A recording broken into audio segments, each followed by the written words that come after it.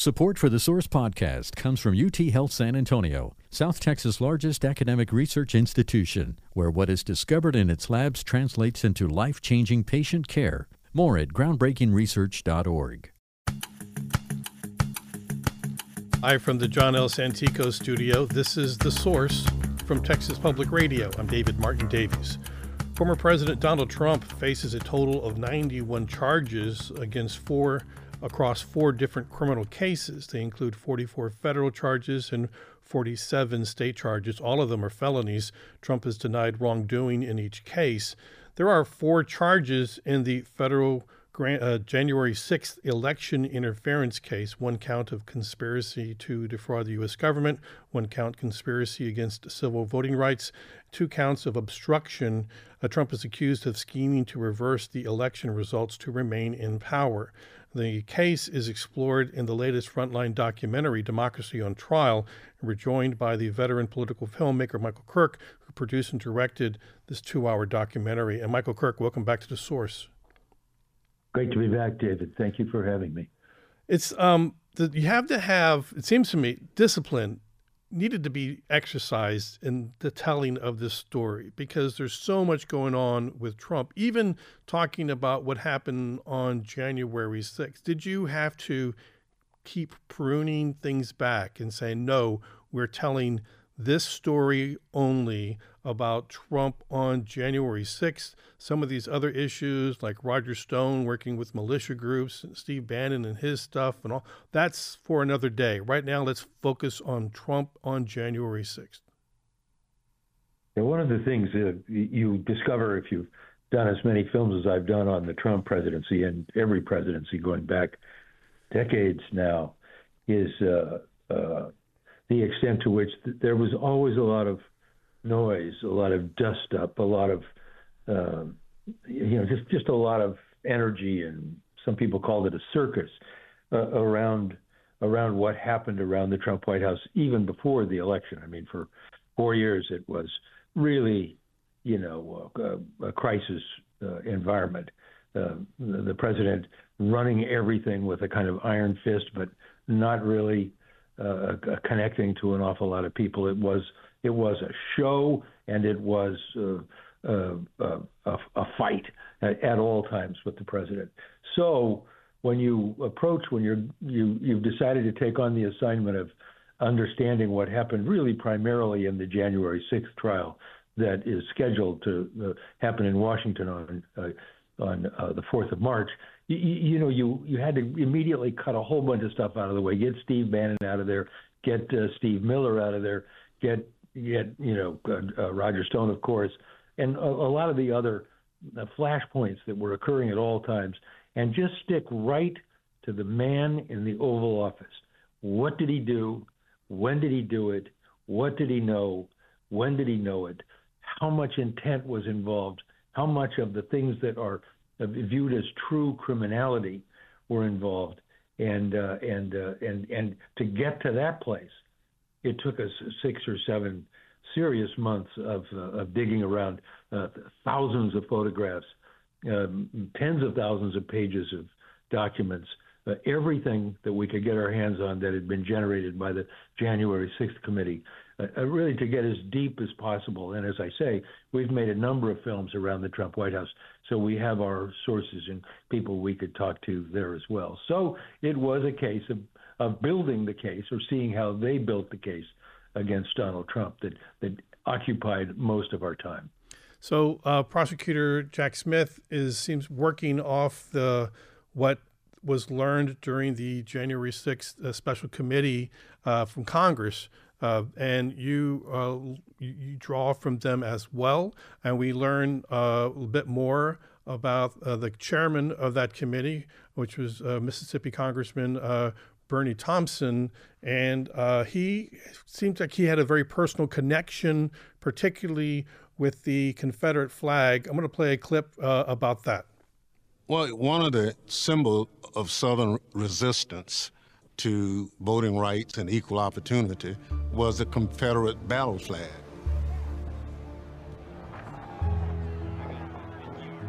And to see that flag being waved by many of the protesters brought back those memories.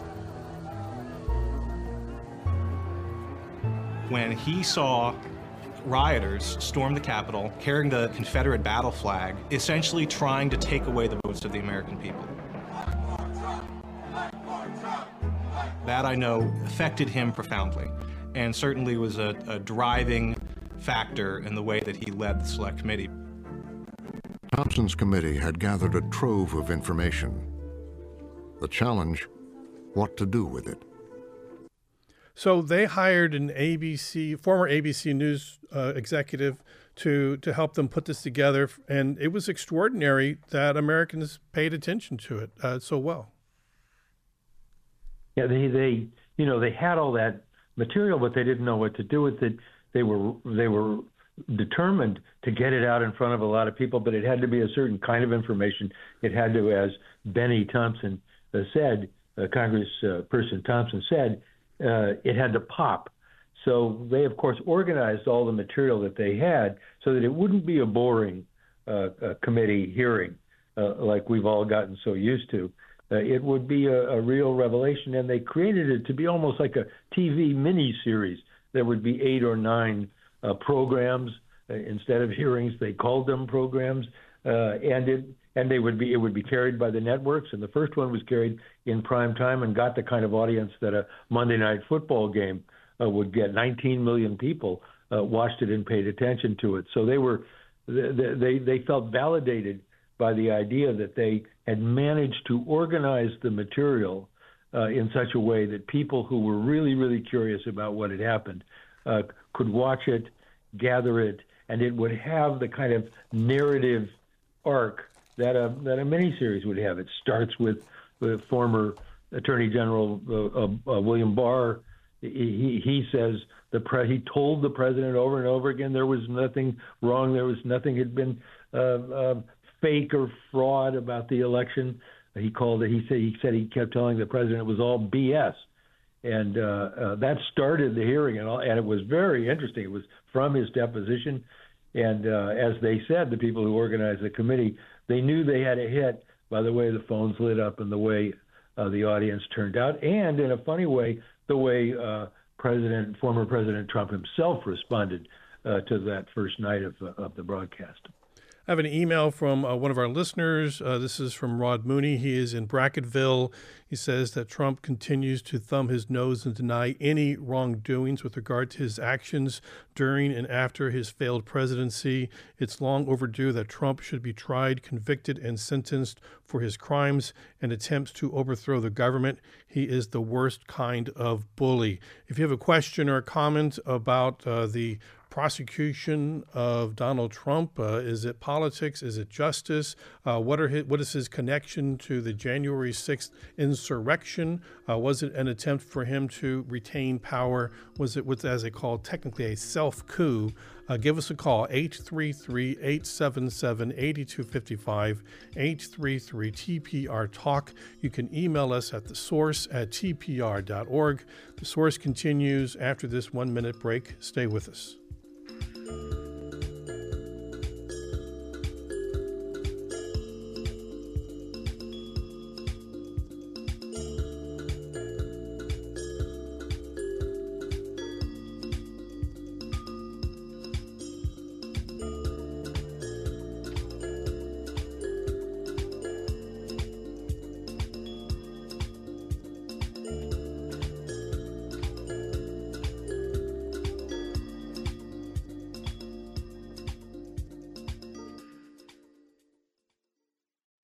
Support for this podcast comes from Big Sun Solar, committed to helping businesses strive towards energy independence and conservation. Solar is a great way for businesses to lower their carbon footprint. More at bigsunsolar.com/TPR.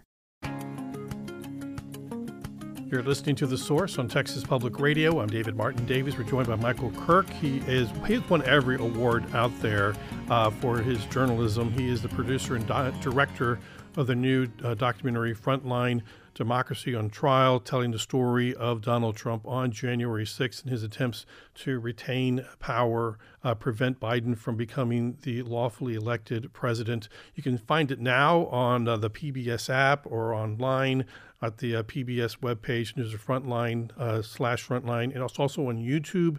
It's 2 hours, but it just flies by. I have an email from Margaret. Says, thanks to the producer of the Frontline documentary, she was overwhelmed with how well organized the material was and how it was presented. The question, have they examined the potential for any more coverage of erratic behavior in the future from Trump as he gets pushed closer and closer to the edge of not being supported?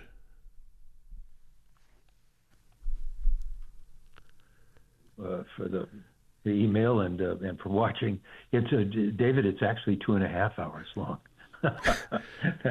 That's scary, isn't it? That it goes by that fast. But it is lengthy. That's why the streaming viewing is one way to go, because you can watch some of it and then watch more of it and watch it in pieces if you want. Anyway, the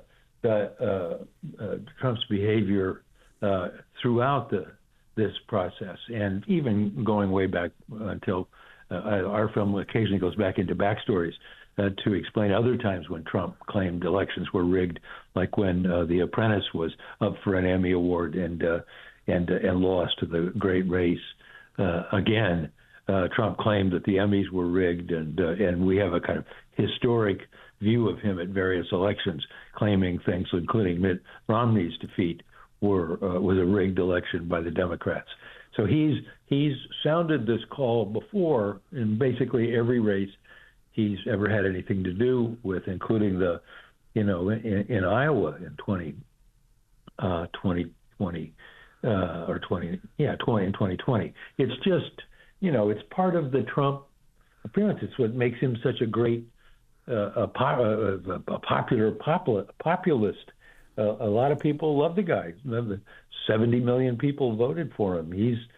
He's got a way of reacting to circumstances like this, first creating them and then reacting to them, that a lot of people really, really like, and it can't be ignored. The fact that he's been rewarded for his behavior by being elected once as president and appearing to be in the lead on the polls now against incumbent President Joe Biden. Who knows?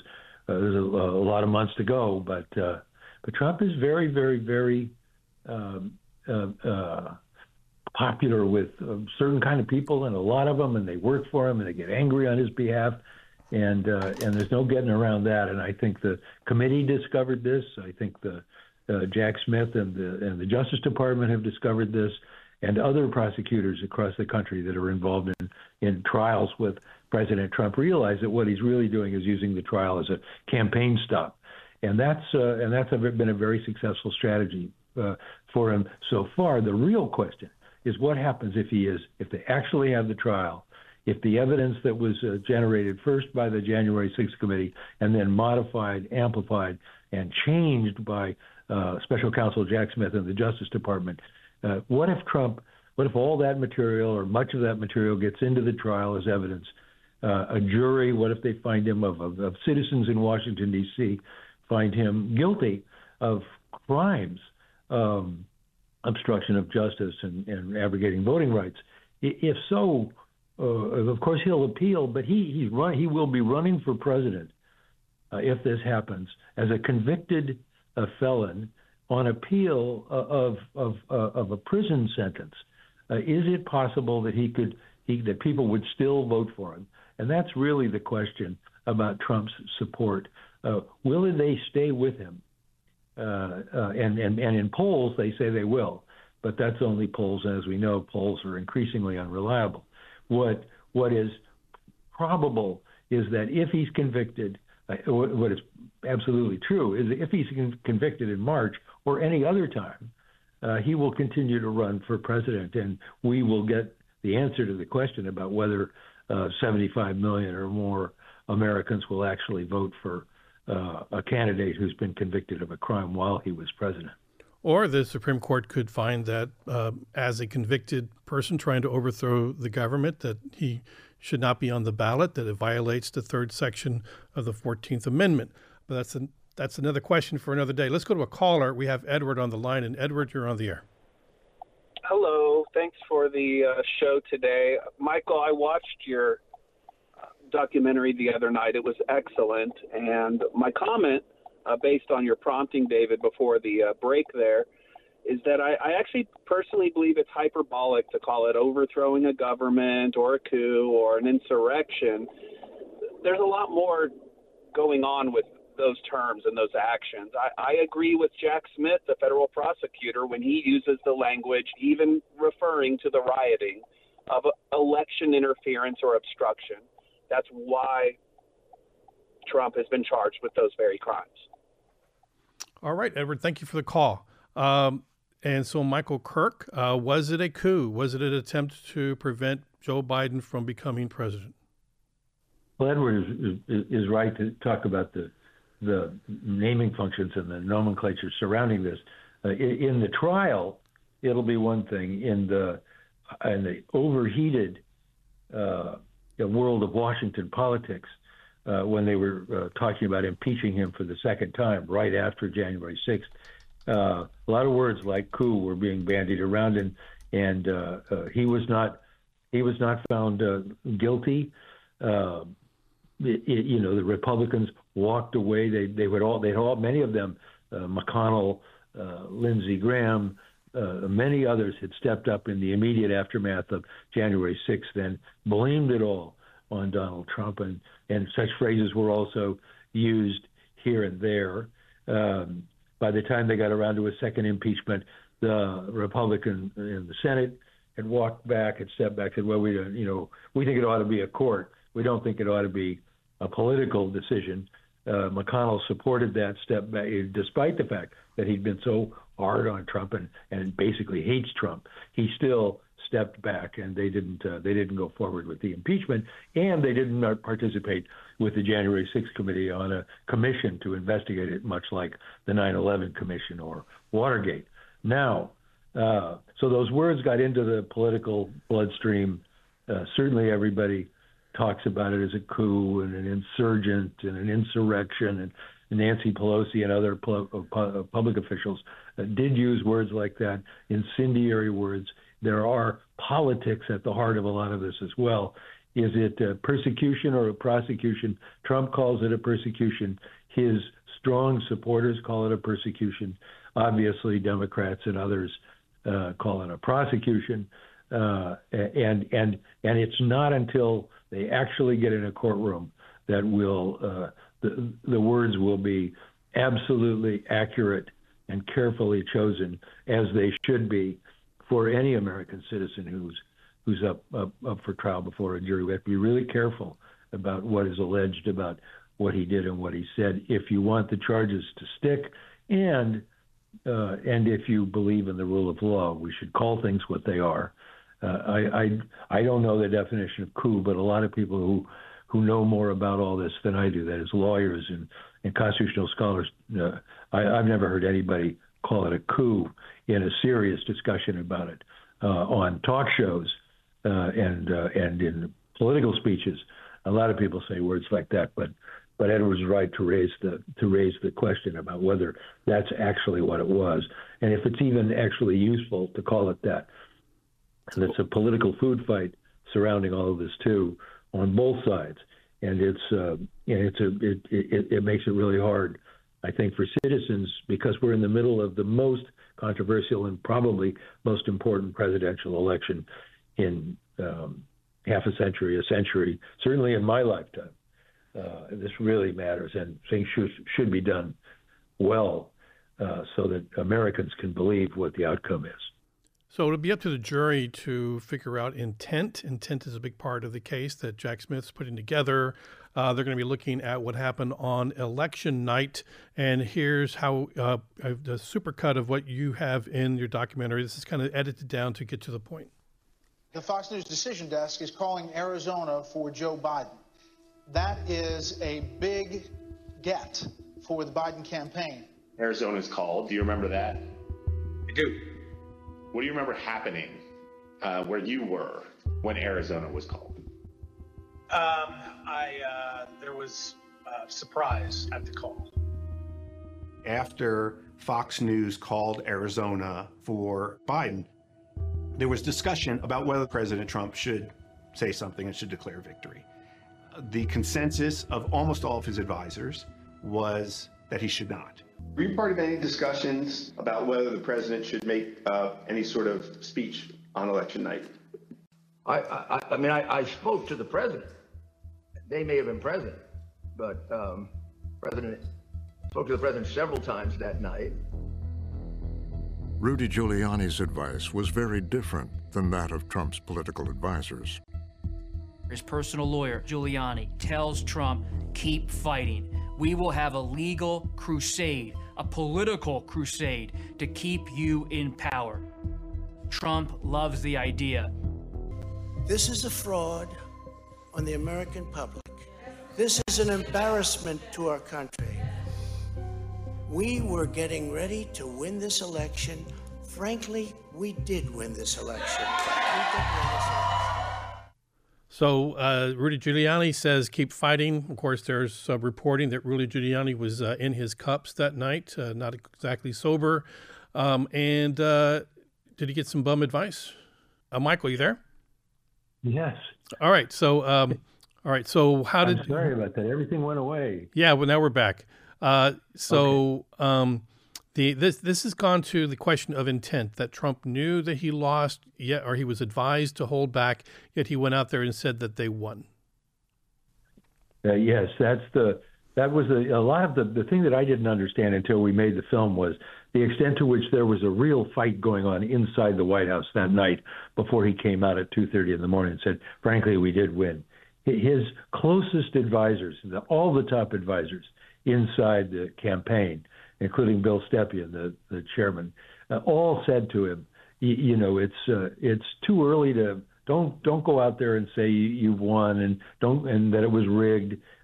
We don't like the way the numbers are stacking up, but let's hold back a little while and wait. But he and his daughter was in that position, and so were lots of other people, that his son-in-law, other people that we all know as famous people who were around Donald Trump. But at that moment, Rudy Giuliani, the former mayor of New York, who gained so much fame for what he did on 9/11, Giuliani, who'd become very close with Trump in New York and then in the White House, had a different position, which was let's argue, let's get out there, let's fight about this, let's fight for this. You don't have to put up with this. They're trying to make it a coup, and Trump decided to listen to Giuliani and not the professionals all around him. So one of the arguments is he knew, he'd been told by people who knew, people who were dealing with the numbers, who were tracking the numbers, they knew that Trump had not won the election. Certainly by morning, they had a very strong feeling that Trump had not won the election, or that it was really challenging if he was going to come back, that his big surge at the beginning was all about mail-in voting and others, remote voting versus people who voted in person. He got a big in-person vote because he told a lot of people not to vote mail-in. So so that was laying the groundwork for eventually January 6th, where people were showing up in Washington, D.C., armed and enraged, chanting, "Stop the steal, fight for Trump, hang Mike Pence." And that is, we'll get to that as part of the documentary, Democracy on Trial. We're speaking with Michael Kirk, the producer and director of this new documentary on Frontline. It's available for viewing now on PBS, the PBS app. It's also on YouTube. It's online at the PBS website. We're going to take a break. Our number is 833-877-8255, 833-TPR-TALK. Source continues after this break.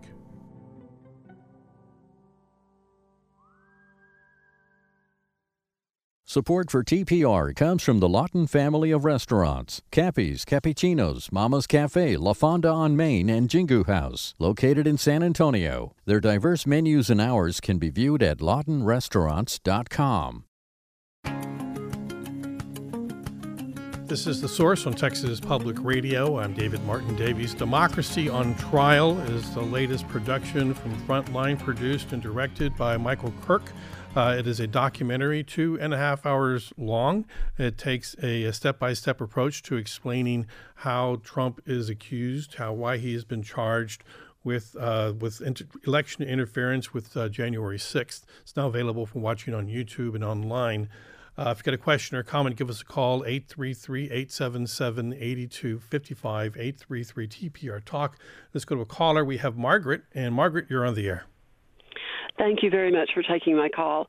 Mr. Kirk, I'm just really curious. When you were putting the documentary together, did you come across the, I think, recurrent issues from what your documentary depicts of Mr. Trump having some strong mental health issues?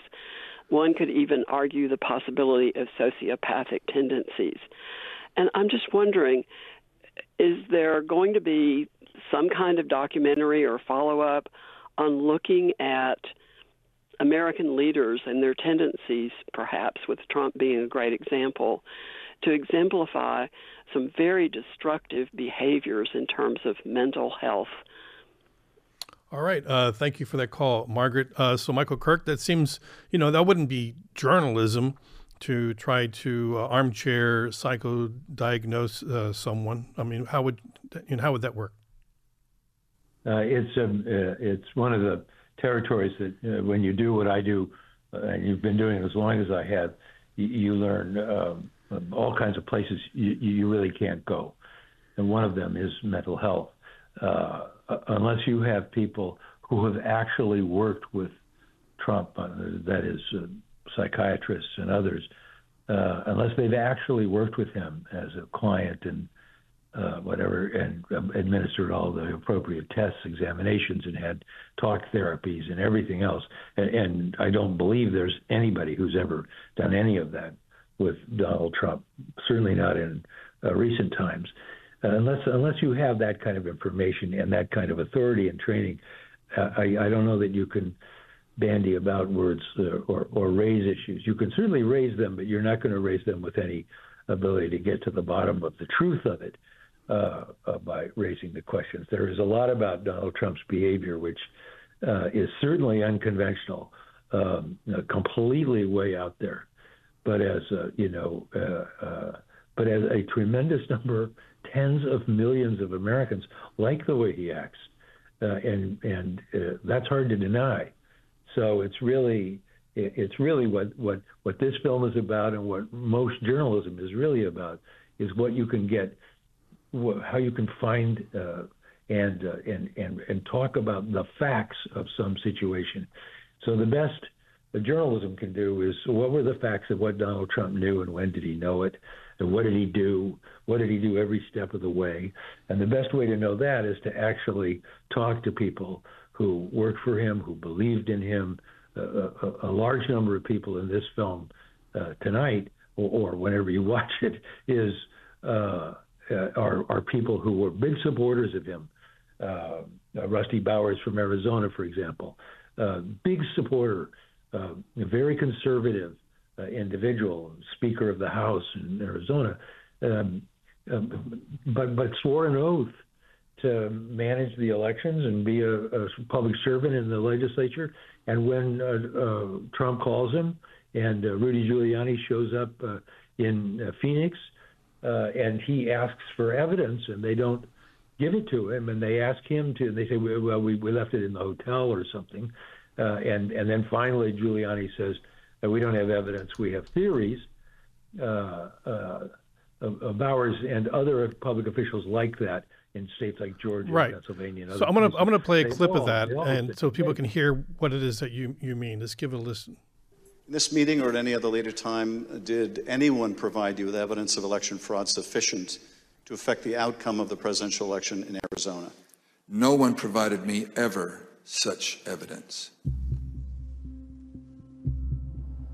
Giuliani was kind of frustrated with us all, and he said, we've got a lot of theories, we just don't have the evidence. And when I heard him say that, I said, did he just say what I thought he said? And they all looked at me like the same thing on their mind, like, whoa, yeah, he just said that. That was like a rocket's red glare moment, like, wow, you gotta be kidding. This is the clown show. They're out hunting, they're trying to find something, and they're wanting us to participate in this, and he says that? Holy moly, we can't do this stuff, it's like. So, Michael Kirk, when you have Rusty Bowers in, he's Arizona's Speaker of the House, true red, white, and blue conservative, standing up there talking about his oath, very emotional when he's talking about his oath to the Constitution, to democracy.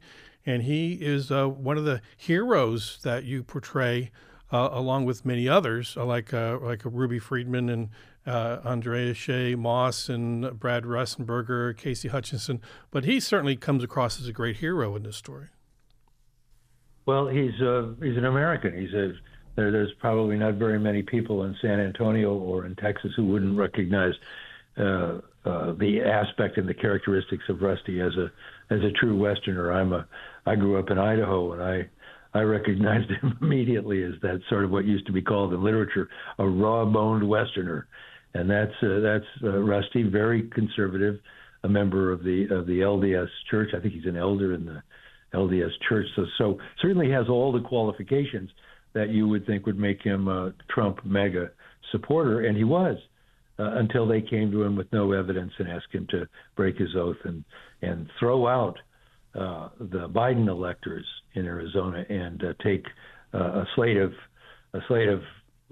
electors from the state that had been nominated and figured out by Trump's team. Let's go to the caller. We have Bonnie on the line, and Bonnie, you're on the air. Oh, thank you for taking my call. I just wanted to make a point of the allegation or the position that Trump is not liable for anything he did in office.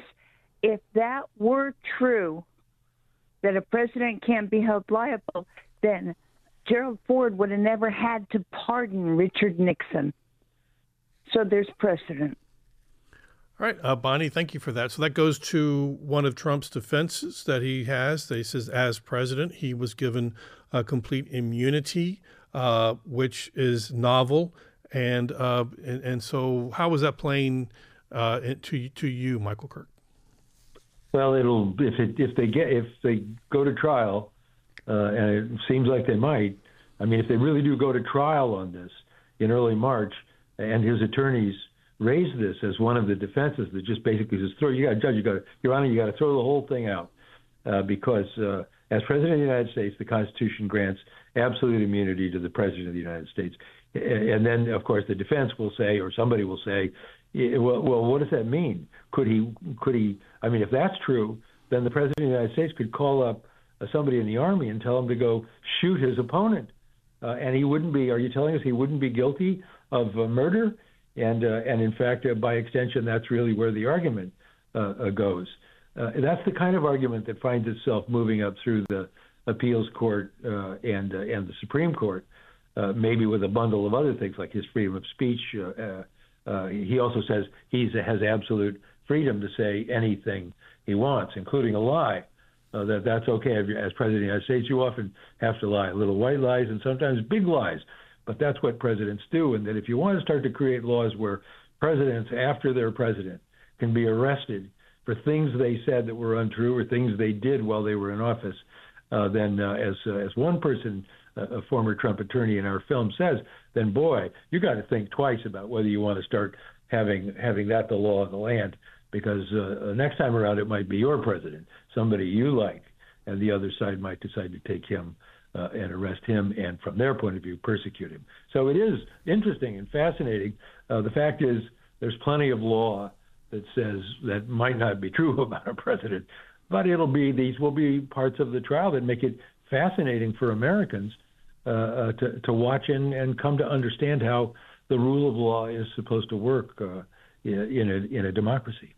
There's nothing in the Constitution that says the president has complete and total immunity. If that's something that's so different that you would think it would have been spelled out. No president has ever before claimed that they had complete and total immunity. And as you brought up, it has been argued in so far that the president could call on SEAL Team 6 to start killing his political opponents. And this is something that they say that we don't want a king. This is not what a president is supposed to be doing. So you bring that up in your documentary. Yeah, that's why we call the film Democracy on Trial. It's in that trial that the pillars that hold up to democracy. One of the thing about a democracy that's absolutely unique than many other forms of government all over the world is that the people in Texas, people in Idaho, people in Massachusetts, whatever, can go in a booth by yourself, pull the curtain, pull the drape, whatever it is, and vote in secret, and that vote is going to count, and that vote will be cherished and treated well by local election officials. It will be counted in a time-worn and tested process, and that vote will determine who leads the country, or whether all kinds of other things get passed. When that is interrupted, either by a losing candidate who says, I don't believe it, I don't want to believe it, I think it's all rigged, I'm not going to leave office, or I don't believe it, I don't like it, I'm going to fight like hell, as he says, to keep my country. In fact, that's what the process is for. There are appeals courts. You can move up. These issues will be answered. Okay, we got to take a break here. It's a 1-minute break. We'll be right back. This is The Source on Texas Public Radio. Stay with us. This is The Source on Texas Public Radio. I'm David Martin Davies on PBS. They aired earlier this week Democracy on Trial, a 2.5-hour documentary about Donald Trump in January 6th and the charges that he's facing in that. He's accused of interfering with the democratic process. Michael Kirk is with us, producer and director of that documentary. You can find it online. You can watch it on YouTube, on the internet, on the PBS app. So you can watch it, stop it, watch it. It's gripping. It's gripping TV, and it's history compiled in a way that you can consume it. Because frequently, I know I'm confused. Like, okay, is this the Stormy Daniels one, or which one is this one, and what's happening? And it helps to have it broken down in a way you can figure out this particular trial. And I want to go back to Trump's defense. In your documentary, Michael, you go out of your way you speak with Robert Ray. He's a former Trump attorney, and he talks about Trump's defense, particularly as a free speech. And let's give a listen. But to the president's defenders, his statements about the 2020 election, true or not, should be protected under the Constitution. You will see Trump and those who defend him essentially using the free speech defense and saying that these are just words. And in the end, it's not a crime in America to lie to the American public, even though Donald Trump lied to the American public a lot. This is a central area of the president's defense.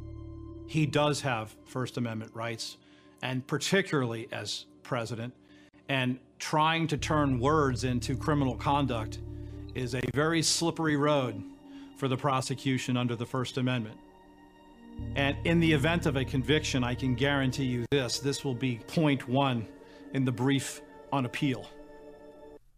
So when Donald Trump says, I want you to go fight like hell and go up there to the Capitol, and I want you to stop them from, go show them, you have to fight for your country. I mean, that's free speech, or is that directing a weapon at our democracy?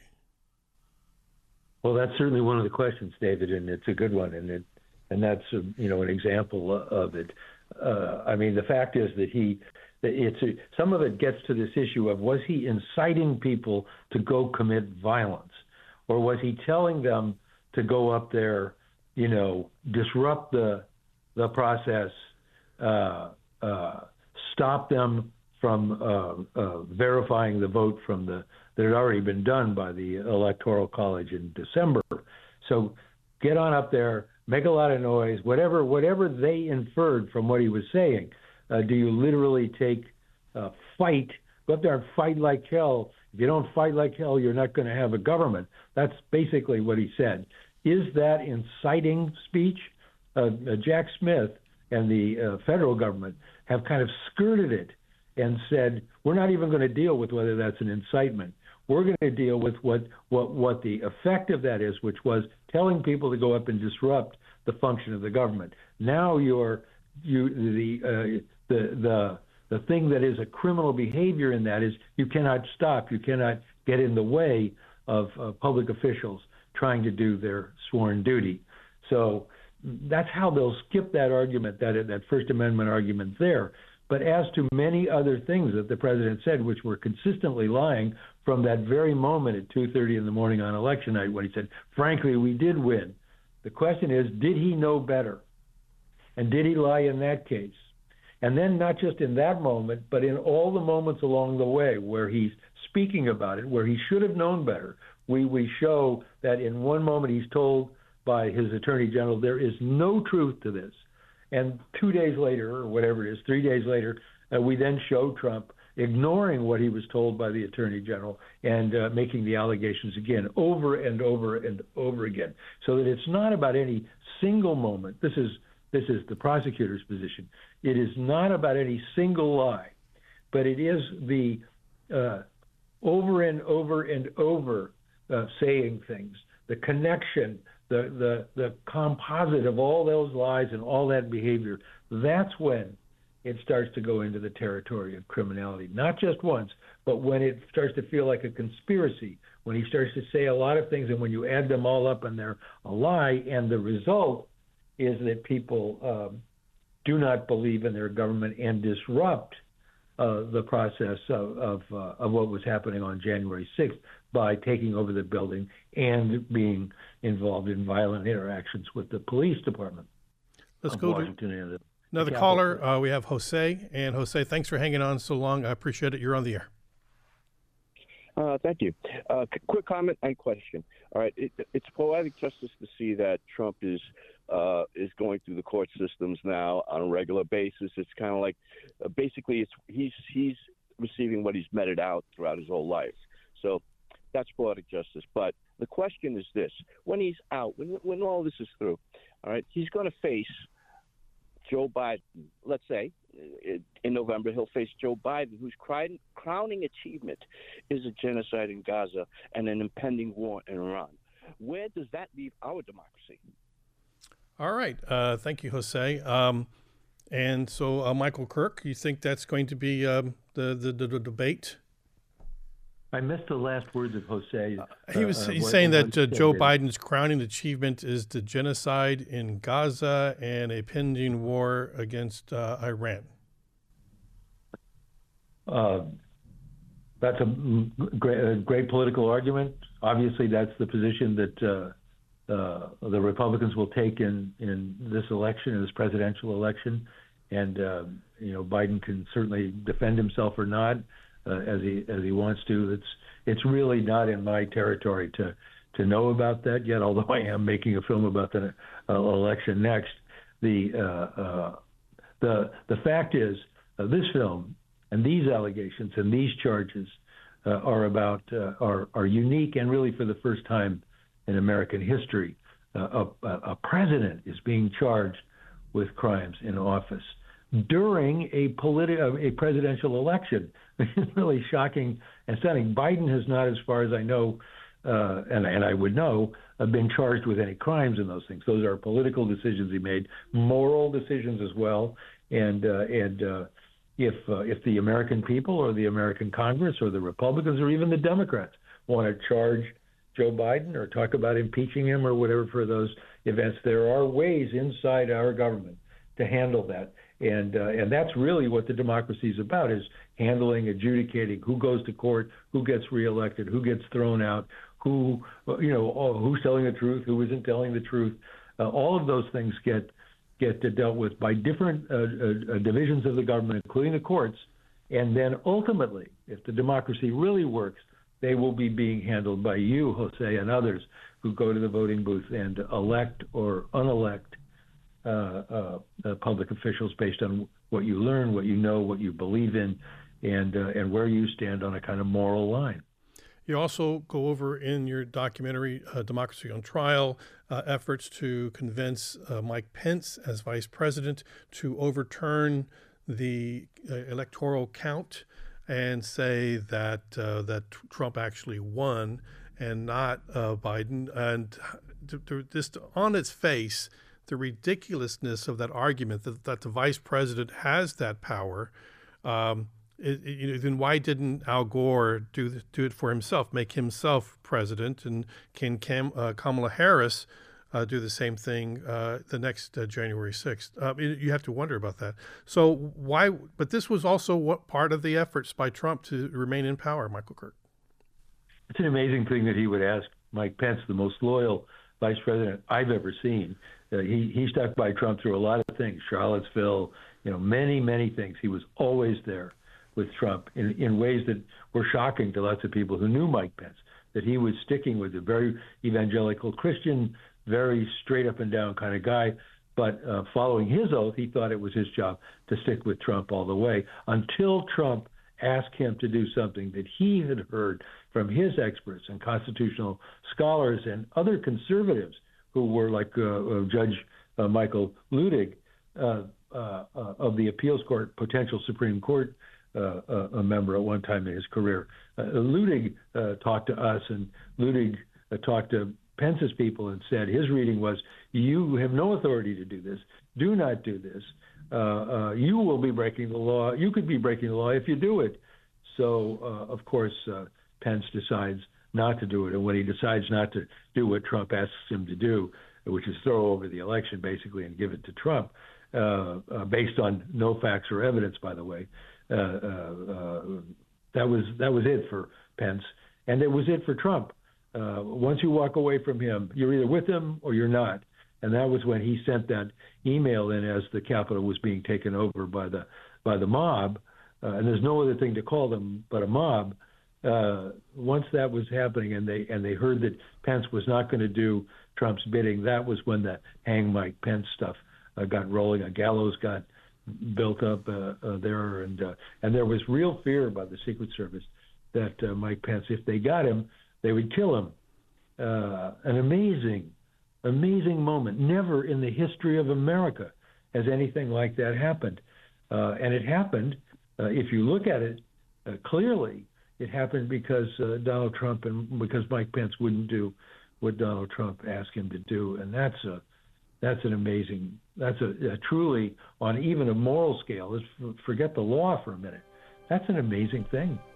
Yeah, I think at that point, Trump was probably thinking, why didn't I pick Ted Cruz to be my vice president? He would have done that.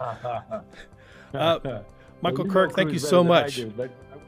Producer and director of the new documentary. It's on Frontline, Democracy on Trial. It's available on PBS, on their app. It's also on their YouTube channel. And you can find it online on the PBS website as well. And this is The Source on Texas Public Radio. I'm David Martin Davies. Thanks for listening.